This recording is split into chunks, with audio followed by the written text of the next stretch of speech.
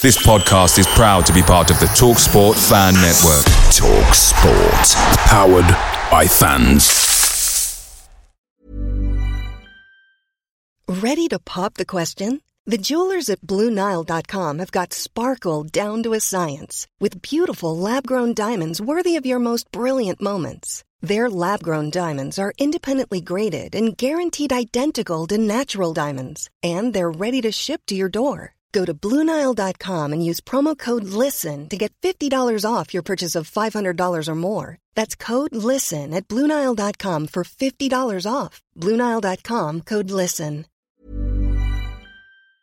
The TalkSport Fan Network is proudly supported by McDelivery, bringing you the food you love. McDelivery brings a top-tier lineup of food right to your door. No matter the result, you'll always be winning with McDelivery. Order now on the McDonald's app and you'll get rewards points delivered too. So that ordering today means some tasty rewards for tomorrow. Only via app at participating restaurants. 18 plus. Rewards registration required. Points only on menu items. Delivery fee and terms apply. See mcdonalds.com.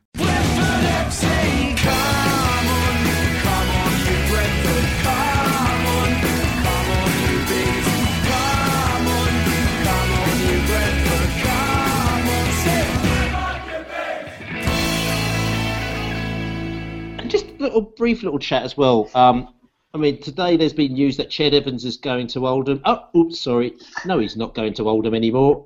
You know, I just, for the life of me, just don't know how Oldham and everyone has just got themselves into the situation, because it's an absolute and total PR disaster. It's almost like they didn't sit down with their PR people, with anybody thinking about this, and didn't understand there's going to be a complete and utter shitstorm that is going to be flying around the whole of the UK. They thought they'd be able to ride it out, and they obviously haven't. So they've done a U-turn on this whole Ched Evans thing. But I know that you've had a little bit of a thought, Nick, on a recent statement that's been made on Ched Evans. What's that all about?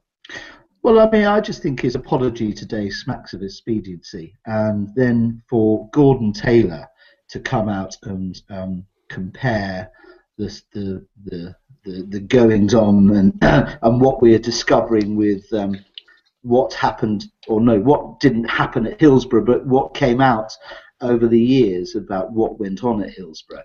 Just to link the two is just so out of touch that, I mean, if I were a professional footballer, I'd be calling for the resignation of my union chief tonight immediately. You know, how much do you want to defend and protect something just for defence and protection's sake? You know, so some people are just really guilty of bad things, and they need to pay the consequences of that. And you know, for a football club to kind of to let the carrot, what is the carrot that's being dangled in front of them? It's kind of like he was a mildly successful striker at a League One team. Would you want to jeopardise all the good work that your community team do, all the good work that your generations of fans have built up, the traditions of your club? Do you really want to risk all that for one cancerous individual? You know, let's put aside whether someone deserves a second chance or not. You know, that's kind of irrelevant to this. You know, what is important is whether a football club will really willingly, knowingly risk everything for what? But for one player. And even if he scores 30 goals a game, it's going to follow him around for the whole of his career. You wouldn't touch him with a barge pole. What worries me is that it's football yet again thinking that it's bigger than society in some way. I mean, football does have an image problem amongst a lot of people outside the game, and indeed those of us who love and follow the game as well sometimes. And I think what this message sends out is that footballers can do what they like, can say what they like. They are a special breed of person. Football clubs have no role in the wider social communities. They have a role. They don't see themselves playing any form of educational role to improve and help people in the community. They're just wiping their hands of all of that for the sake of what could be a few cheap goals that might just about ensure they remain in League One. That's what Oldham seem to be up to at the moment. I mean, we were going to sort of discuss this in a couple of weeks' time, along with a couple of other subjects. But I said, while we're on the roll, we might as well carry on.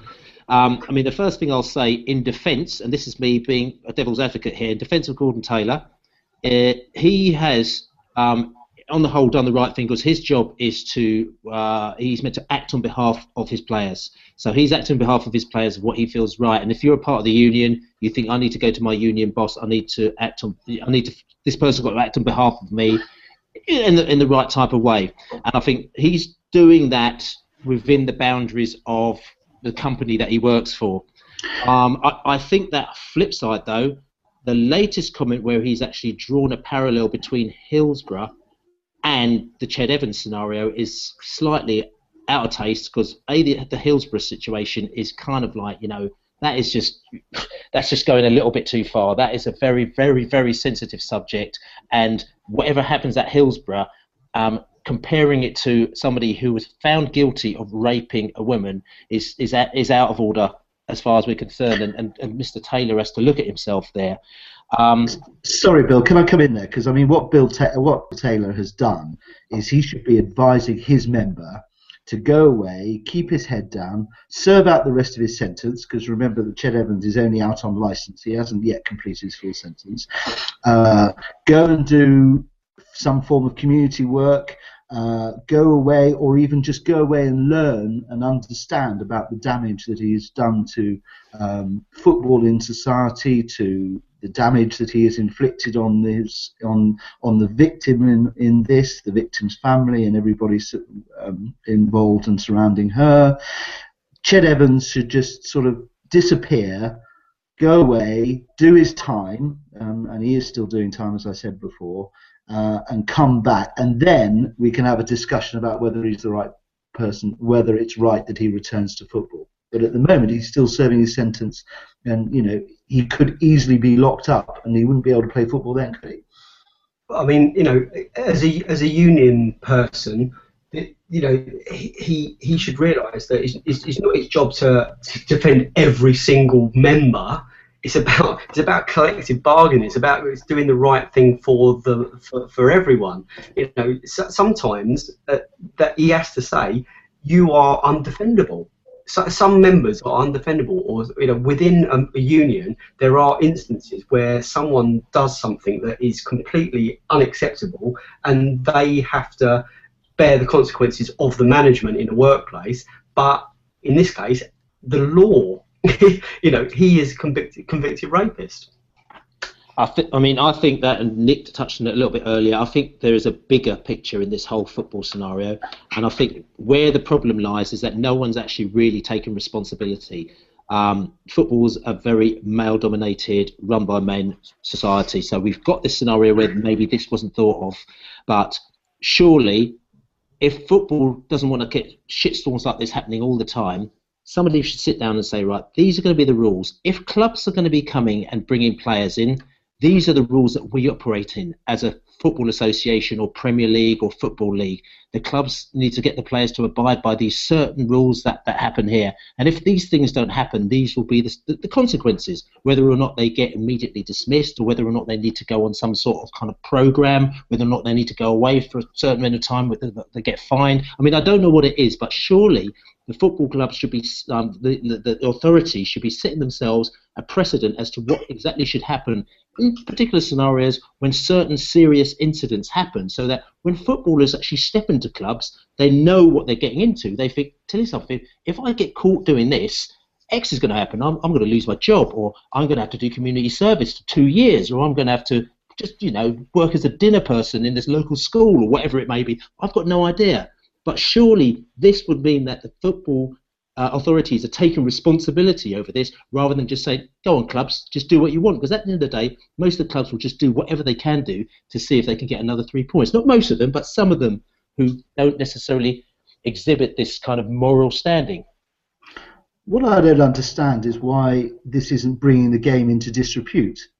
We see managers and footballers charged almost on a weekly basis by the FA and by the Premier League or whoever for comments that they make about possible cheating or diving or minor incidents, and they get landed with huge great fines. I mean, the whole Ched Evans case, all it has done is brought the game into disrepute, and somebody should be saying to this man, go away. And I think actually, Billy, you had a good point there, is perhaps he could go away and start developing some education courses that when he's served his sentence, he could then be brought into clubs around the country to talk to young footballers about the implications of what they will get into if they don't behave themselves. Trouble is, he won't get cleared. He's on sexual offender. Won't get anywhere near a young person, but it's just, it draws me back to that football in the community. Every football club has got this football in the community game, and what they do is they try and link the positives of the football club and the traditions of the football club with the core values and the identity of the area where it's based. And what this Evans situation is doing is smacking Oldham's community scheme fully in the mouth and saying, we don't care about all the positives. We are going to risk all of that we're going to pin all our hopes on someone that we might be picking up someone on the cheap here. It's desperate. It really is desperate. And, desperate clubs deserve desperate players. And it's a horrible, horrible situation. You've got Jess Ennis threatening to walk away from Sheffield United, where because of he was going to go back there. That didn't happen. Everywhere he goes, it's going to follow him around. He's going to end up with the most desperate of clubs, and there'll be a perfect match, I'm sure. I take your points about the sort of the under-16s or the under-18s, in fact, that he won't be able to touch. But I think all four of us sat round this table know of footballers aged 20, 21 or so who go off the rails. They suddenly get huge contracts. They get a lot of money. They think they are Billy Big Bollocks. They make all sorts of rash decisions in their life. There was one who scored a hat-trick at the weekend last weekend who questions are being asked about, aren't there? And I think we've had a couple down at Brentford who I think could be considered to have possibly had too much too young. That's the type of person that possibly Ched Evans could get into if he were properly guided and properly taught. And what the PFA have been doing to reach out to those type of people, I would like to know that as well, because there's no evidence that they're working or succeeding. What I also think is, and what's very important, is that with football, flying the word around called diversity. It's a word that some people get really bored of, but forget the word diversity. Forget about football for all is what I like to say. Basically, anyone. We like to see anyone down at Griffin Park. Anyone, you just all come along.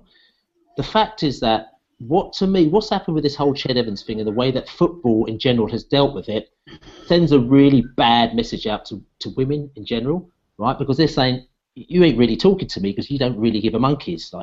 You're just going, it's all a bit of hijinks that, he got in a bit of a room with a couple of his mates, shagged her, and it's not a problem.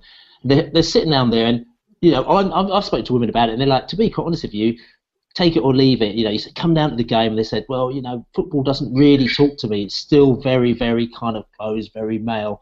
And the fact is that if football is serious about kind of reaching out and giving messages to different groups, they need to know how to talk to different groups and deal with things in the right way. And the fact is that messages with this whole Ched Evans thing isn't sending the right messages out to females to actually try and pull in more people through their gates. And it might be fine for Arsenal's and your Man Uniteds who are full up every week, but for your clubs which are smaller, which are desperately to try and bring in new people through the gates, you need to start thinking about how you're reaching out to your new audiences. Well, the trouble is football clubs will use the engagement, reaching out, not reaching out, to suit them at any given stage, and sometimes they'll be seen to be really proactive and trying to engage with the fans, and then other times they really won't care. There's no consistency, and Oldham need to get a grip. It looks like they have, but it will roll on. Someone else will be interested tomorrow. I just think one thing I can't see is I don't see Oldham saying, you know what, we thought about this and we've realised that we made a mistake and we shouldn't have tried to employ Ched Evans. What they've said is we're not employing him because of all the abuse and the threats we've had. Can I make one final point from my hypothetical question, because we know it will never happen? The four of us go follow Brentford home and away. What if, in a different life, Brentford said, "Okay, we're going to take it. We're going to sign Ched Evans"? Would you give up your season ticket? Would you stop going to the games? I think I would certainly would in this case. I've not gone to Brentford games for less than that. I would as well. You know, feel quite strongly against that. I just think it would be just a completely deflatorary gesture where everything would just be hollow. You know, nothing would ever make sense ever again. You know, it had a 125-year do that was, you know, a charity event for the community scheme, and you would just kind of question why would you do that and then do this? Nothing would ever make sense again. And I think it would just burst the bubble completely. I Brentford wouldn't do it, so it's not even worth considering. But you know, 5 years ago we may have done. That's the worrying thing.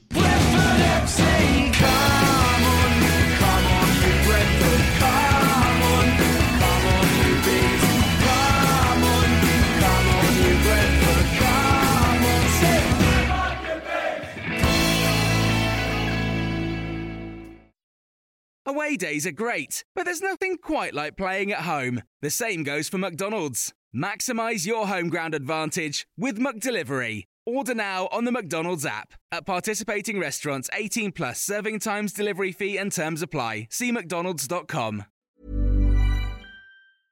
Flexibility is great. That's why there's yoga. Flexibility for your insurance coverage is great too. That's why there's United Healthcare Insurance Plans. Underwritten by Golden Rule Insurance Company, United Healthcare Insurance Plans offer flexible, budget-friendly coverage for medical, vision, dental, and more. One of these plans may be right for you if you're, say, between jobs, coming off your parents' plan, turning a side hustle into a full hustle, or even missed open enrollment. Want more flexibility? Find out more about United Healthcare Insurance Plans at uh1.com. This podcast is proud to be part of the TalkSport Fan Network. TalkSport. Powered by fans.